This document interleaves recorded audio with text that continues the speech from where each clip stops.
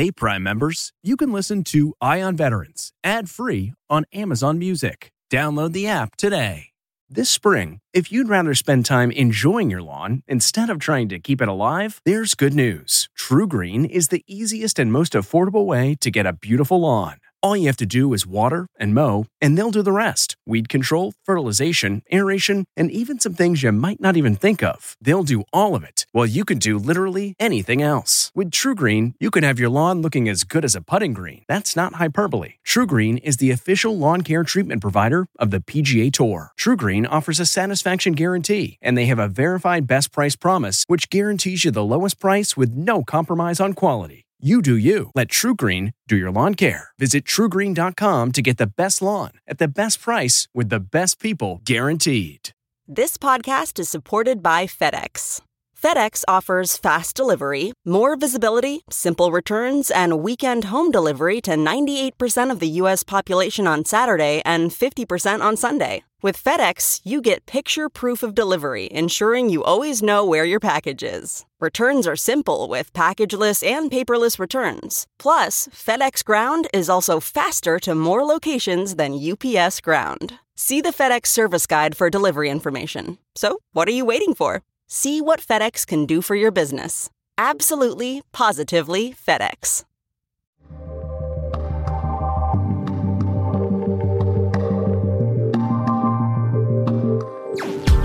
Welcome back to CBS Eye on Veterans, reporting for ConnectingVets.com. I am Navy veteran Phil Briggs, and today I'm excited to talk to one of my favorite guests, Army veteran and former leader of one of the military's most elite units known as Operational Detachment Delta, which many know as Delta Force. He's back with another high-action, thrilling novel featuring his lead character, Pike Logan, and his team of elite veteran operators as they travel the world to save the day.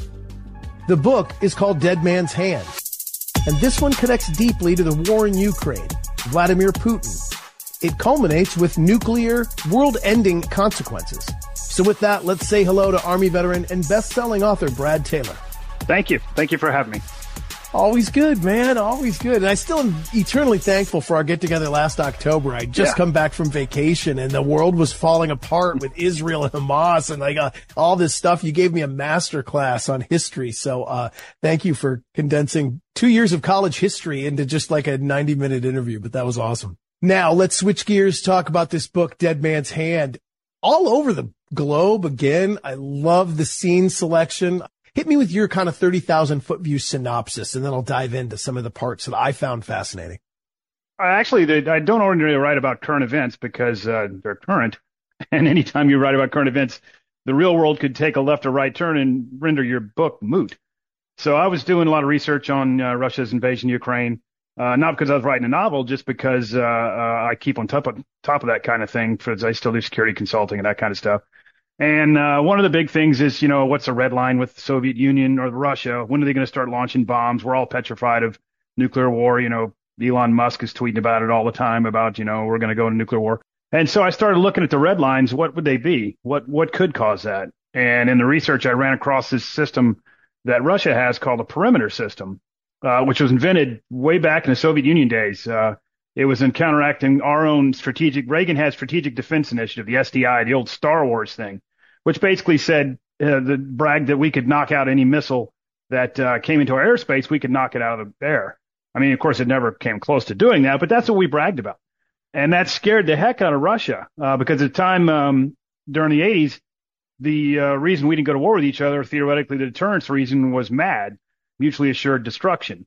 If they launched the missiles and we retaliated, we'd both end up dying. If we launched first, they'd retaliate, we'd both end up dying. Well, Russia said, if they think they can knock out every missile, that renders the MAD deterrence theory moot because there's no repercussions. Mutually assured no longer exists. And so they kind of scared them, and they couldn't compete with us in space, and they made the perimeter system, which is known in the dead hand by NATO. So basically, they put sensors all over Russia.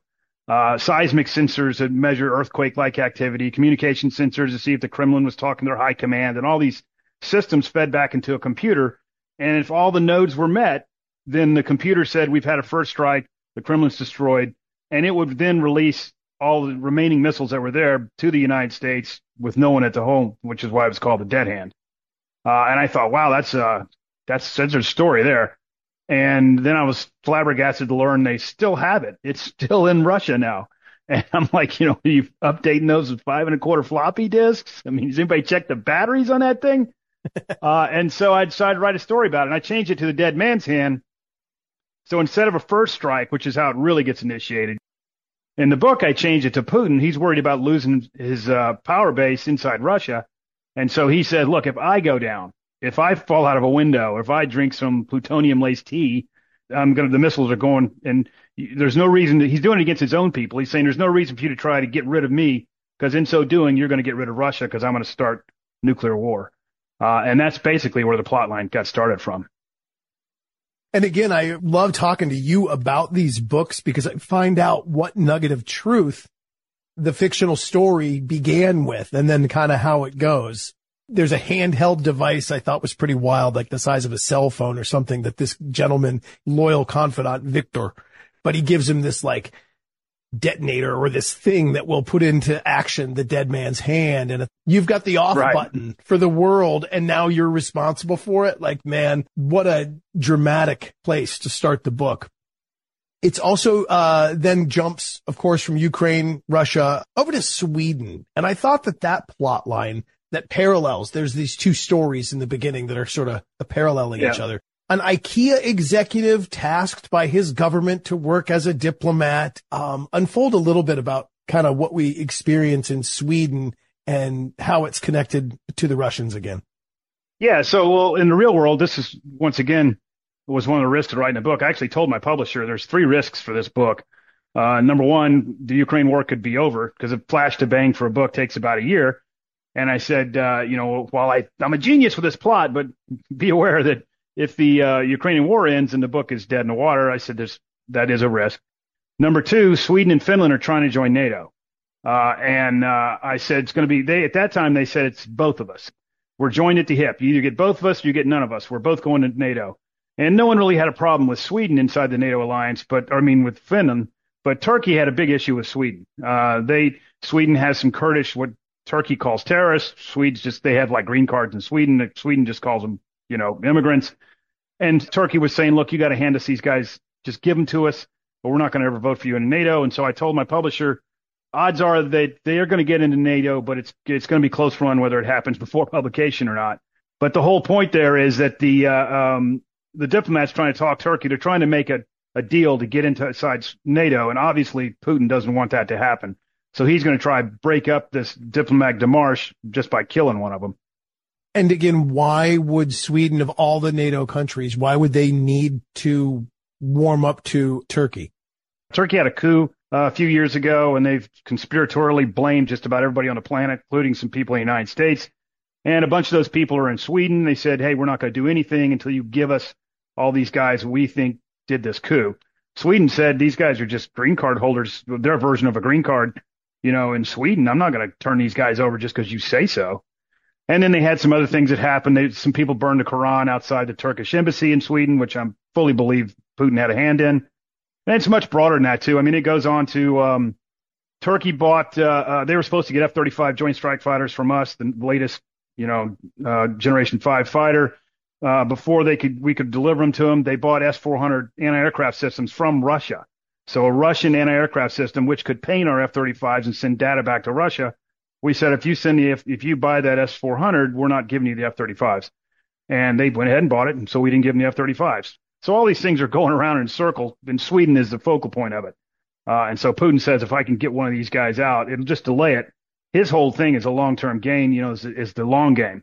If I can delay this for another 2 years, the Ukraine war will be over by then, and they won't be joining NATO. Describe to me some of the players that are in this battle space, because, of course, we know Pike Logan at some point is going to intersect with all these people, and shooting's going to happen. Obviously, you've got Putin's in there. There's a group of partisans inside Ukraine, which are real. And they said they're sick of going tit for tat, fighting, taking one town, losing a town, taking a town, losing a town. They said the only way we're going to end this war is to get rid of Putin and somebody to replace him and say this war is stupid. So they're going to try to remove Putin from office. But in so doing, they're going to engender the dead man's hand, which they don't know about. So it kind of puts Pike in a dilemma. moral dilemma. Like he'd more than love to help the Ukrainians get rid of Putin, but in so doing, he's going to cause nuclear war. So he's kind of like, now I got to protect Putin against my own allies because of nuclear war. And in between, there's a GRU element that's wanting to get rid of Putin, too. They think Putin's doing a bad thing. It's bringing Russia down. The sanctions, all the stuff's coming down. It's causing Russia to lose its ability on the world stage. And so they just, for Machiavellian reasons, like, we got to get rid of Putin. And they leverage the wolves to do that. They're facilitating the wolves to go through. On Putin's side, well, the good thing was that I had used Wagner in a bunch of other books. And so I wasn't going to use Wagner again. I was writing about them before they were on the world stage. So I did some research and found the National Guard, which Putin created in 2016, which answers directly to him. It's not like our National Guard. They're not doing, hurricane relief or anything like that. It's basically security for the Russian state. And every oblast in Russia, every district has part of this National Guard unit, kind of a quasi-SWAT military thing. And, by the way, Putin's name's in the book. I kept waiting on my publisher to say, you got to change his name to Blutin. You can't say Putin. And the head of the National Guard in the real world was Putin's head of personal security. That's who he put in charge of the National Guard in 2016. And so he's a real guy, too. So I used his name. And they said, whoa, wait, you can't use the head of the National Guard. That's a real guy. And I'm like, Putin's real, too, right? But they made me change his name, but they didn't make me change Putin's name. So I ended up using the National Guard as the antagonist that's going against Pike, which really worked out well because then, like I said, the one thing that could go wrong is if Putin left office and I turned a book in, and in June, right after I turned the book in, the Wagner guys crossed from Ukraine into Russia, and they're driving to Moscow. They're going to do a coup. I was like, you got to be kidding me. These guys are doing a coup right now? And Putin stopped that and pretty much crushed Wagner. There's not much left of them anymore.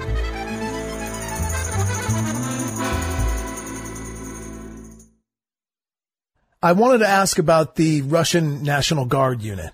Some brutal violence with these guys. I won't give away the scene, but just what they do to people and how they conduct their operations.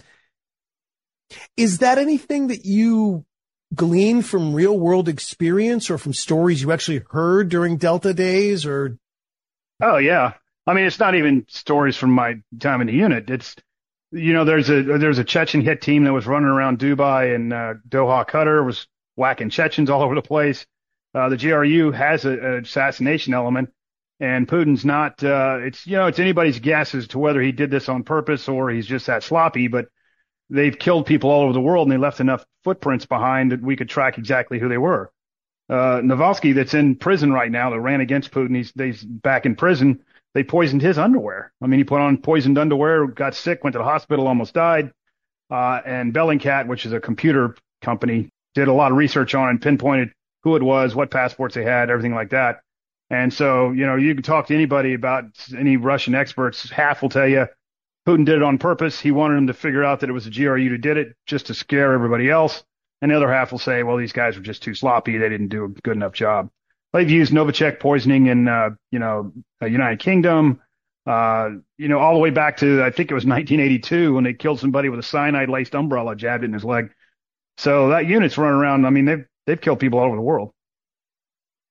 Who's worse in the real world, do you think? The violence of some of these Russian special forces units or, Islamic jihadists that we've had to encounter in Iraq and Afghanistan?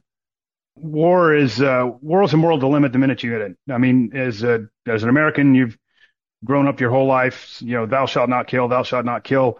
Then when you go to war, you get handed a weapon and say, go kill that guy. Right away, you're in a moral quandary. It's not black and white. It's completely gray.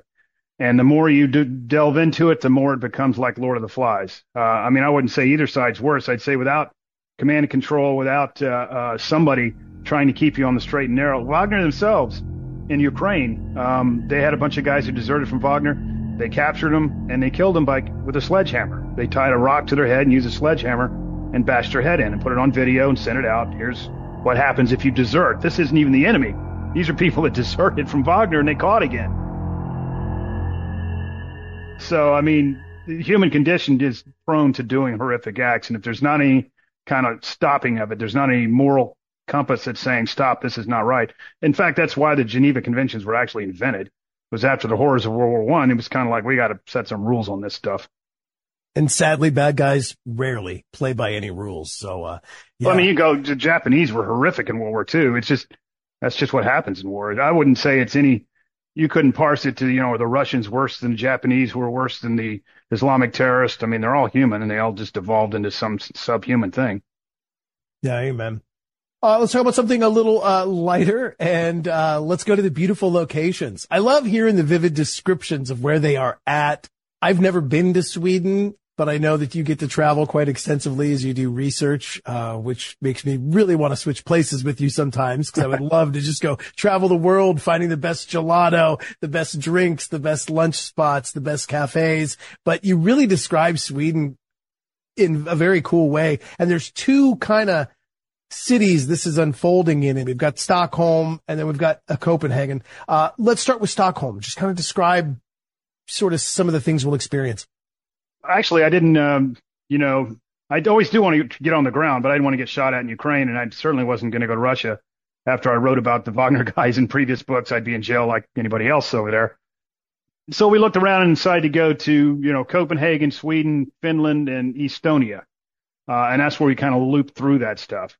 And it starts out in Sweden. There's old town. There's Gamlestan, which is where their old kingdom started from. It's this little island right there in Stockholm, which is super cool. Everything in there was it's obviously built before the time of cars, so you can't even drive. It's all pedestrian, cobblestone streets and everything like that. And half that stuff I wasn't even planning on using, but I don't even know what I'm looking for until I get on the ground. In Sweden, I wanted to do the rune stones because I always have to have some kind of cover reason for Pike to be there. And I thought that would be the greatest thing ever to go see these rune stones. And there wasn't much to them. So I had to kind of reevaluate. I mean, it's just like a giant tombstone out in the middle of a farmer's field, and that's it. But we were walking around Gamlestan, and Lane, my wife, said that there's a sign outside saying karaoke. Hey, we're going to do some karaoke. And I was like, you got to be kidding me. You're going to do karaoke in Sweden? I mean, you don't even know if they have English songs. And we went down to this bar. The upstairs was a Irish bar showing a soccer game, huge TVs everywhere. And down below in the basement's where they were doing the karaoke. And the basement was like something out of Pirates in the Caribbean. It was that old, the 1600s, had all these old stone pillars. And I said, man, this is super cool. So I took a bunch of pictures, took a bunch of notes, and that ended up in the book. But I wouldn't even have known it existed if I hadn't gone there.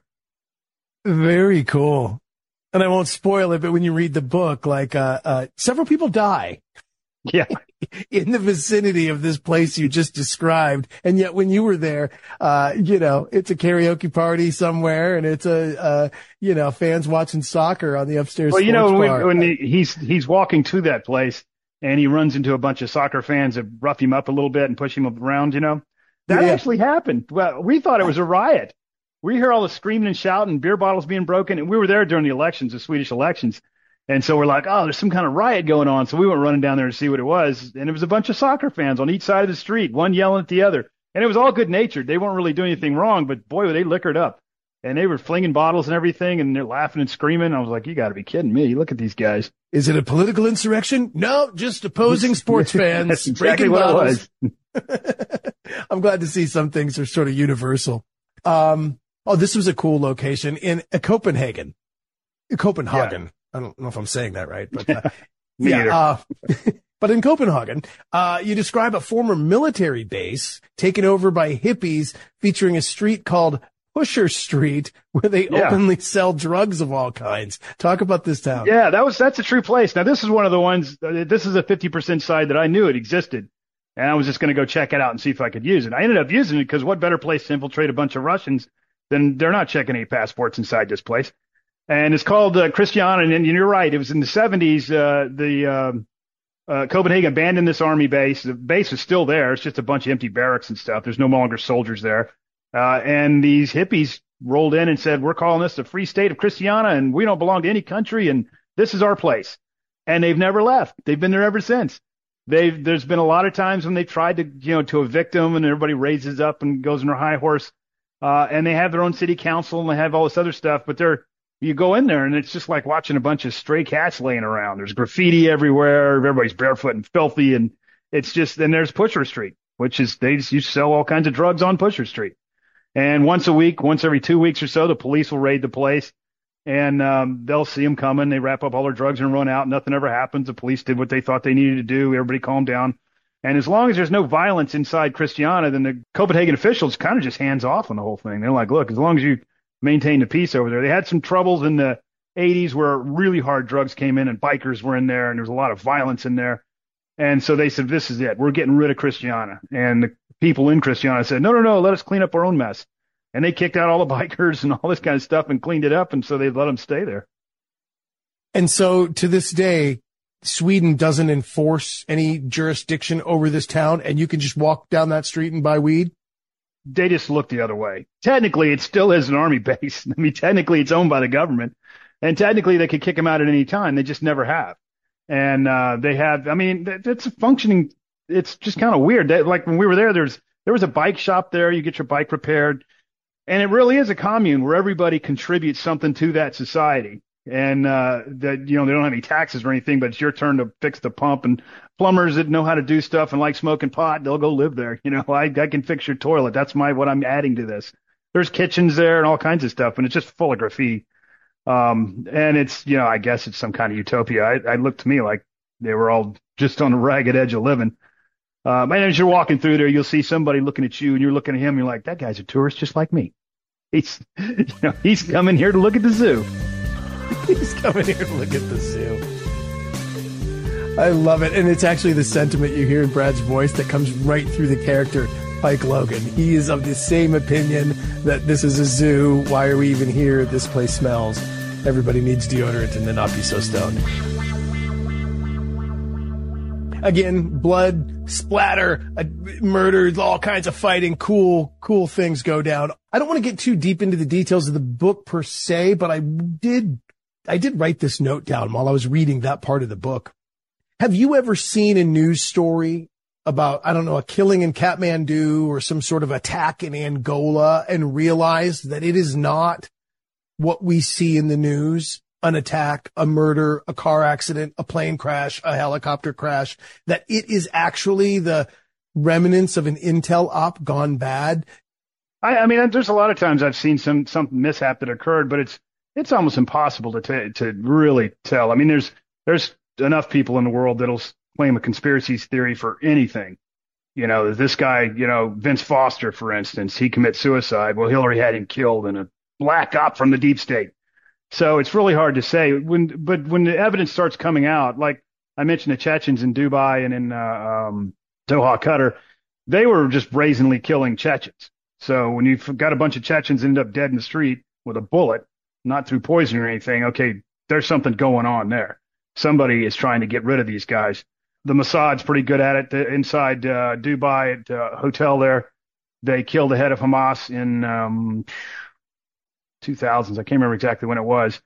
And they went in and had all kinds of different passports. And Dubai, within 24 hours, figured out the Mossad had done it, knew all their names.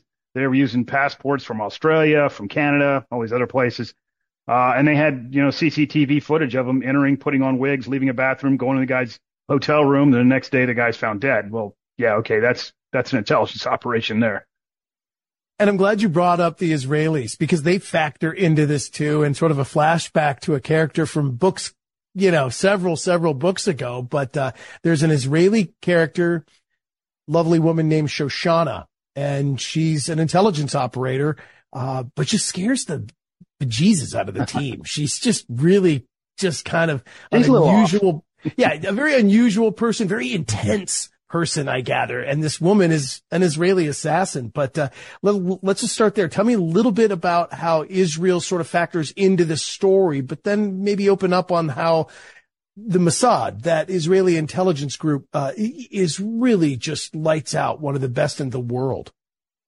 Yeah, so so Shoshana comes back once every 2 or 3 books, and it's not, I wish I had some kind of grand plan, like, you know, 3 books from now, I'm going to bring her back and then I'll skip a book or whatever. It's really what happens is just does it flow? And in this case, in the real world, the Mossad, they wanted to kill some Iranian nuclear scientists, and they've been killing them. They've had hired people to do it, and it's gotten real hard to kill the Iranian scientists. They put a lot of security up. So they managed to infiltrate piece by piece a machine gun, put the thing together, and then controlled it with artificial intelligence from outside of Israel using satellites. And they killed the Iranian scientists, came around with all the security, and this truck was supposedly broken down on the side of the road, but really in the bed it had this weapon system. And they fired it from, outside the country, killed the scientist. And then they blew up the weapon system. They wanted to leave no trace of how it had happened. And the first reports that came out of that from Iran were, as hordes of assassins came over the hill and all this. And then they found the pieces of the machine gun because they didn't actually understand how it happened. They were like, how in the world did they get in here? And they found the machine gun, put it together. It turns out the Israelis had built this machine gun. Well, they're looking at using the GRU's looking at using this machine gun against Putin. Hey, that's a pretty cool idea. We can infiltrate that into Russia, shoot him in his train, that kind of thing. And so they've contacted what they think is a defense contractor in Israel to purchase this machine gun. The Mossad gets wind of the fact that these Russians are trying to buy this machine gun. And so they send in Shoshana as a Mossad operative to pretend like she's working for a company selling this machine gun when really she's just trying to figure out from the Mossad's perspective, what's going on here? What are these guys really trying to do?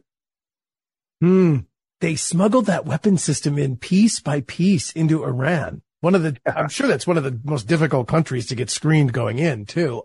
Wow. That's it's pretty good technology. It was a pretty impressive hit. I'll tell you that. So that part is real. How about the American Vulcan machine gun? Just real quick. Is that something we actually own, or is that a piece of machinery that we have? Yeah. You see those everywhere. Actually, they mount them all over the place.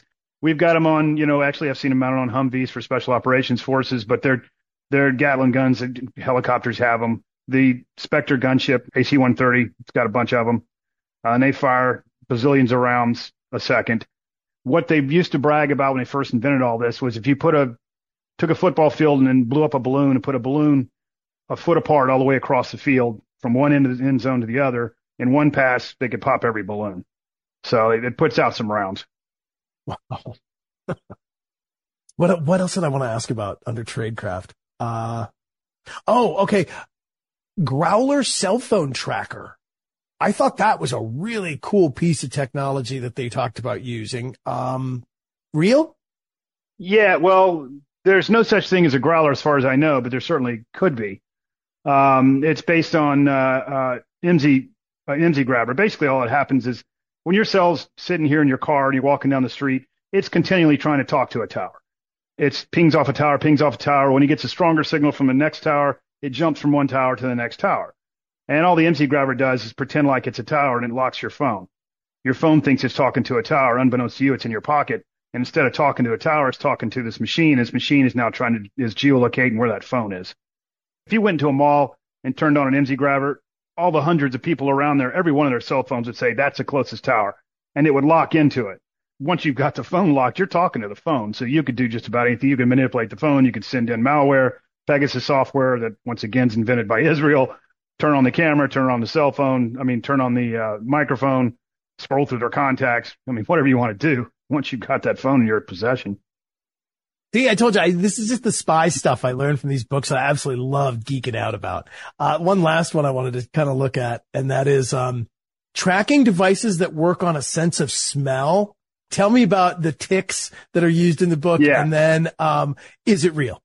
The ticks I did take some liberty on. So they had, once again, it was Israel doing it. They were trying to develop software or trying to develop the capability for a mechanical device that worked like a rescue dog. So the dogs are really good for search and rescue and crushed buildings and things like that.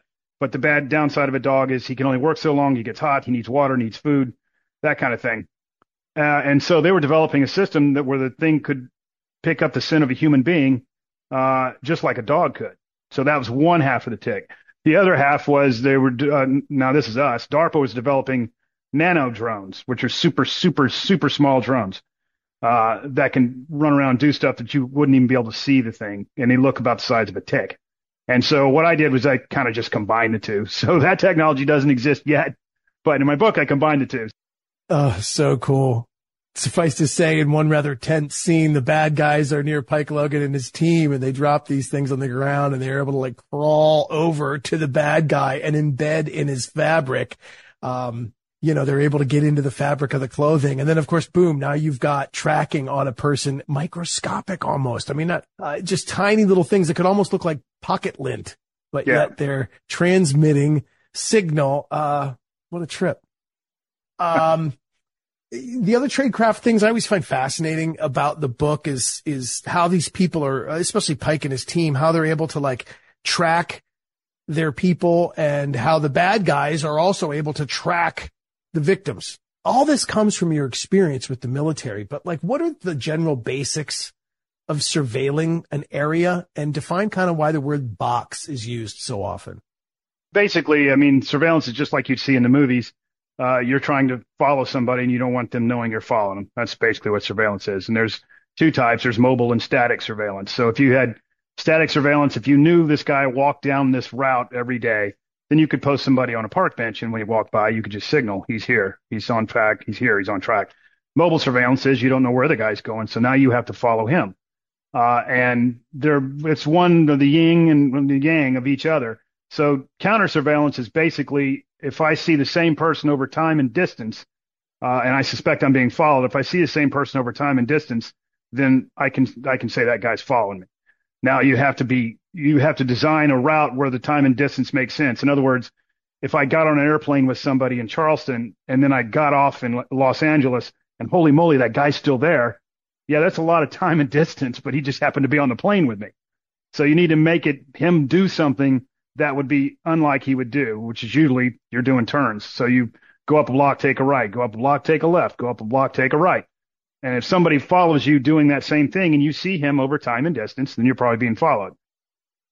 The counter to that is obviously you want to swap the guys out that are following the guy, so it's a different person each time.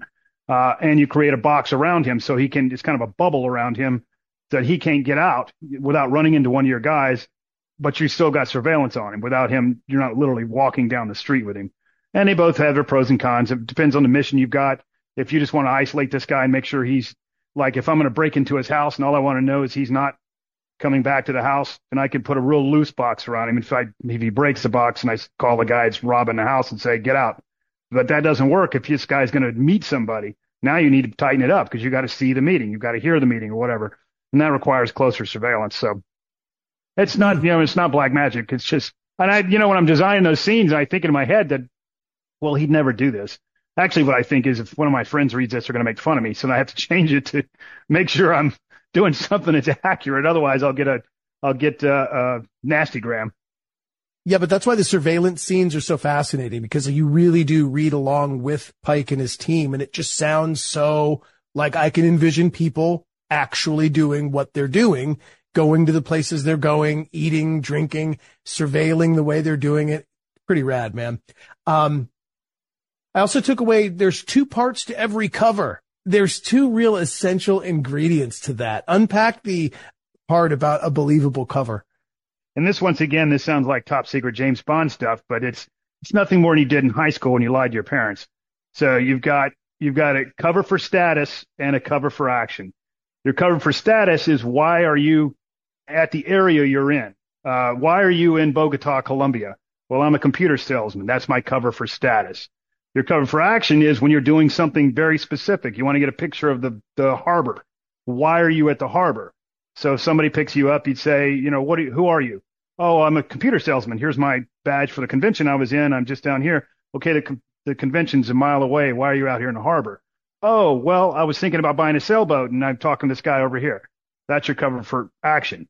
And when you're in high school, it's like, Mom, I'm going to spend a night with my friend. There's your cover for status. I'm going to be with my friend. And then if you get caught not being at your friend's house, you have a cover for action. We decided to go get ice cream. That's where we're over here. All of which were stories my parents never would have believed, but cover for action and cover for status. Very cool. I love the look into the clandestine world through these books, and I love how you're able to do it so skillfully. I suppose my last question here is just about, again, kind of looking into the real world. But as Pike Logan and his team are tracking these two groups set on killing each other, Russians and Ukrainians set on killing Vladimir Putin, and the end game involving the threat of nuclear war, which could destroy the entire world, and only Pike and his team can save the day at some point in this book. We flash back and forth to a lot of conversations between Pike, the president, Hannister, the CIA director, and you hear about all these sit reps being submitted, and the task force in DC is worried that things might be getting out of hand halfway across the planet. And can we control this task force? Can we control these special operators? Is the mission getting too deep? Is it going to cause too much death? Is it too much risk? And I got to thinking about just the way we are in America and the way the CIA and the special operations community works in its relationship with the president. I can't think, including the last 5 presidents, of any president I feel that would really be able to break from one lunch meeting and then hurry up and sit down at the desk and then be briefed by the CIA director and really understand what's going on. President Hanister seems to be able to have that ability. Have we had one that's been good at this since George Bush Sr.? Because he's about the only president I could come up with, given his short time with the CIA. He's about the only president I could imagine could understand the scope and the scale of these meetings. Yeah, I think that, like I said, it's not black magic. So while the president may not understand all the intricacies that goes on with a surveillance operation, he's going to understand the difference between risk and reward. And if the advisors are giving him adequate feedback on what is the risk here, what do we do to gain here, what's the national imperative here, those are all trade-offs. And I think, yeah, once you've dealt in that world for just a little bit, you can figure it out. Now, they're not going to know everything on the ground. For instance, apocryphally, I'm not sure if it's true or not, Jimmy Carter asked Beckwith when we were going to do Eagle Claw, when rescuing the hostages in Tehran, he said, I want you to go in there and make sure you shoot everybody in the leg. And Beckwith, the commander of Delta at the time, said, no, sir, we're going in and shooting them all in the head. We are not going to try to disable anybody. We're going in there to kill them. Now, he didn't understand the tactical intricacies, but he certainly understood the risk versus reward of rescuing the hostages. So they don't need to know everything. And there's always a yin and a yang, a quid pulling back and forth over how much do you delegate to the guy on the ground versus how much needs to be held at the command level. Because the guy on the ground, he knows everything that's going on, but he does not necessarily know the greater scheme of things, and he may be doing something wrong that if somebody at a higher command could look at it and say, whoa, stop what you're doing. A good example is the Wrath of God operations that Israel did after the 72 Munich massacre at the Olympics. They did a Wrath of God, went around the world killing all of the terrorists who had killed the Olympic athletes in Munich. Well, they went after one guy in Norway, were chasing him around. They thought he was the Red Prince, the architect of the whole thing. And at the same time, they had to get permission from the prime minister to execute the hit. For each one, they reserved the right, don't you pull the trigger until I tell you to pull the trigger. And at the time that they found this guy and said, we've got, a window where we can get him, we need to have an answer now, there was also a terrorist attack that was occurring in Israel. There was a plane flying to Tel Aviv that they believed was going to crash into Tel Aviv. And so that's what the prime minister was focused on. And so without any oversight, he just said, okay, if they think they've got him, go get him. I got to worry about this. Well, those guys went out and killed a waiter from Morocco and didn't get the right guy, which caused an international incident. Israel was a pariah on the world stage, kicked out of all these embassies, all because somebody didn't look closely enough at what those guys on the ground are looking at. Because the tactical application of force is something they're expert at, but the geopolitical ramifications for what the head of state, that's what they're there for. So there is a pull on both sides, to get a successful mission done versus what are going to be the disaster if this is wrong. In a day in politics, though, where it just seems like so many politicians are trying to say the crazy thing to get noticed, or they're talking the toughest because they want to seem like the big tough guy. Isn't there a danger with letting, certainly on a presidential level, somebody with limited knowledge of who these countries even are, letting them be read in on serious CIA activity? But isn't there also even like a danger on the more junior level, like the committee assignments, the House Intel Committee? Shouldn't some of our leaders have to take like a geography test or a global cultural awareness test to understand who's who on planet Earth before they get assigned to some committee, rather than putting in the loudest dog barker who had the most insane campaign and won over the masses to get their elected appointment? I mean, it just seems like we're putting some people in the driver's seat of these tactical ops that couldn't find some of these countries on a map with both hands. Yeah, well, the number one, Congress has oversight, but they don't have command and control. There's none of the House Intelligence Committee or the Senate Intelligence Committee. They're not command and control anything. They're just providing oversight. You could get egg on your face and get chastised for doing something, but when a president provides a finding to Congress, he's providing a finding. By law, he has to present a finding, but also by law, it doesn't matter. Congress can't say no. I mean, if he presents his finding and says, my finding is I'm going to kill everybody who hates Hershey's Kisses in the country of Guatemala. And Congress can say, what in the hell are you doing that for? That's crazy. Doesn't matter. He can do it. I presented my finding. Here I go. The finding's got to dictate, number one, it's got to be a covert action, which has its own definition in the United States Code, which is not the newspaper's definition. There's a specific thing that falls in covert action. Number two, it's got to delineate the start point, end point, and the gains they're trying to get. And if the end point is years long, then there's got to be updates. You got to provide. No president wants to be standing there. If things go bad and the covert action gets exposed to the light of day and it's a debacle, no president wants to sit there with the entire House and Senate Intelligence Committee saying, we told him not to, and him saying, I did it. So it is pretty powerful if the Congress were to say, we think this is ridiculous, you shouldn't be doing this. But generally, the people that go in the House Intelligence Committees and the Senate Intelligence Committees are usually more sane people. They don't put, firebrands who got elected just for throwing tomatoes into that. Most of the time, they're veterans. They've got a lot of time they're CIA analysts, things like that. They had something to do in their previous career, and they take the job seriously. They don't just run around barking. I will say that it concerns me when they start giving briefings for everything to everybody. Get right on, come down the skiff, act like the skiff. If you walk into the skiff, all of a sudden, magically, nobody's going to spill the beans. Just because you went into a skiff doesn't mean that guy's not going to walk out and tell everybody what's going on. And a lot of times we have leaks that occur. It's precisely because some senator's aides, he's got 15 aides in a room, and that aide tells a friend of his because he thinks he's cool because he's read on to something, and then that friend tells somebody and he gets in a newspaper. Yeah, and I can see how that works because, that aide ends up going for beers over at Kelly's Irish Times over there, blocks from the U.S. Capitol. Somebody's drinking. Next thing you know, somebody's a journo sitting 3 bar stools down, finds its way out. Crazy. I think I asked all that to set up the fact that, are you concerned with how some politicians, from heavyweight on down to just, freshmen, are talking about our relationship with Iran, needing to go after those that are responsible and funding some of the terrorism that we see going on around the world, everywhere from the Houthis to Kataib Hezbollah, which I'm proud to say I knew the term because of our last interview in October. Thank you very much, Colonel Brad Taylor. Does that concern you when you hear about everyone from Senator Lindsey Graham to presidential candidates saying we need to go in there and take them on? Yeah. A lot of it is concerning to me that people want to say, it used to be politics ended at the shore. What happened overseas, you didn't do partisan politics about it. Nowadays, everything's a punching bag, to include the military. Military used to be above the fray. Now the military is part of it. It's, I can beat up on the military for whatever if it scores me political points, and I'm going to make fun of the military. And that's disappointing to me. It really is. And it does concern me. These guys, nobody's really thought through. I actually wrote a couple of blogs about what would happen if we attacked Iran, and this was 4 years ago.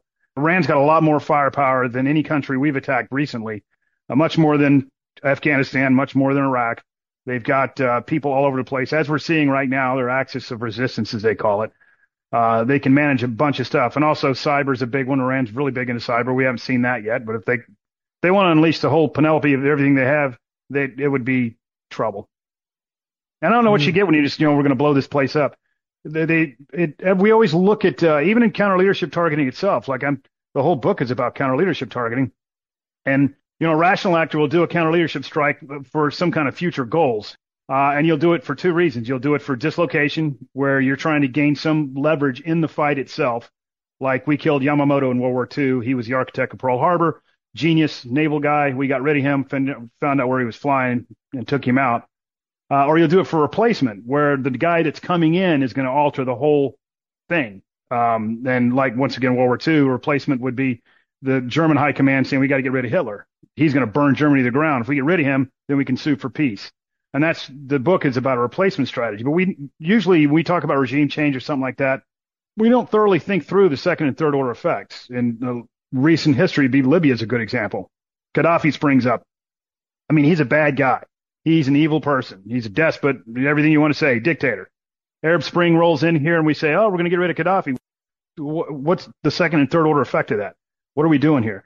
Well, the second order effect is we got Benghazi. They murdered our ambassador, burned down the consulate, burned down the annex. We fled the country, pulled the flag down. Third order effect was terrorists ransacked all the armories that Gaddafi had under lock and key. Those weapons spread out there. The weapons that were used to kill the 4 special forces soldiers in Niger a few years ago came from armories that Gaddafi used to have under lock and key. So there's always a second and third order effect, and the enemy always has a vote. So we sit there and say, we're going to drop a bomb on an oil refinery in Iran, and they're going to cower in fear, and that'll be the end of it. No, they're going to get a vote. You better be looking very hard at what that vote could be. And are you willing to accept the ramifications of that vote and then escalate further if necessary? And if all those are met, then by all means, do it. But don't do it and then go, holy moly, I never thought that was going to happen, because you didn't look at it. That almost sounds to me like your advice for any of these firebrand politicians out there spouting all this tough talk against Iran, and we need to go in there and bomb it till it glows green. Yeah, well, it's funny they say that now when, I don't do politics in the books, but they're like, current administration, a bunch of cowards, they're not blowing up Iran. Well, we've had a bunch of drone strikes hit our bases. When we killed Soleimani, which was a dislocation strategy, modern day counter leadership strike for you, little history there. We killed Soleimani, the commander of the Quds Force. Iran launched ballistic missiles from their soil, 22 of them, into Al-Assad Air Base. And if we hadn't evacuated the base, they'd have probably killed 100 people. That's, directly from Iran. And we did nothing. They did it, and we just said, okay, we're done now. Iran blew a drone out of the air in international waters. We did nothing. And that was the previous administration, so that's okay. Current administration, he's a damn coward. And I'm not saying either one's right or wrong. I'm just saying when you start doing this partisan screaming and yelling, when you don't have a leg to stand on, it's just kind of aggravating.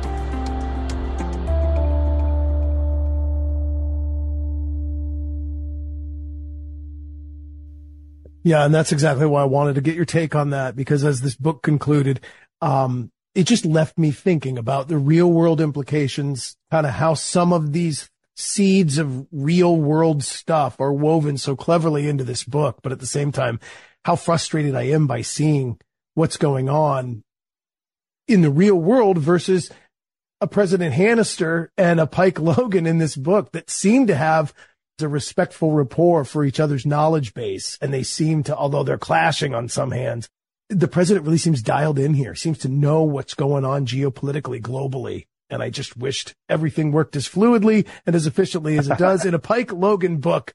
But Brad Taylor, that's why they call it fiction. The book is Dead Man's Hand. Brad Taylor, former Delta Force best-selling author. Thank you, man. I just hope I didn't chew your ear off too much or geek out too much on tradecraft, but absolutely love what you've put together with this book. If I want more information on Brad Taylor, to learn about the behind the scenes that makes these books, where do I go? The easiest thing, just go to my website at bradtaylorbooks.com, and they can read an excerpt of any of my books on there, get a flavor for the writing. Keep them coming. I can't wait to hear more from Pike, Jennifer, Knuckles, and loved seeing Shoshana appear in this one. Dead Man's Hand. Get it everywhere you get books.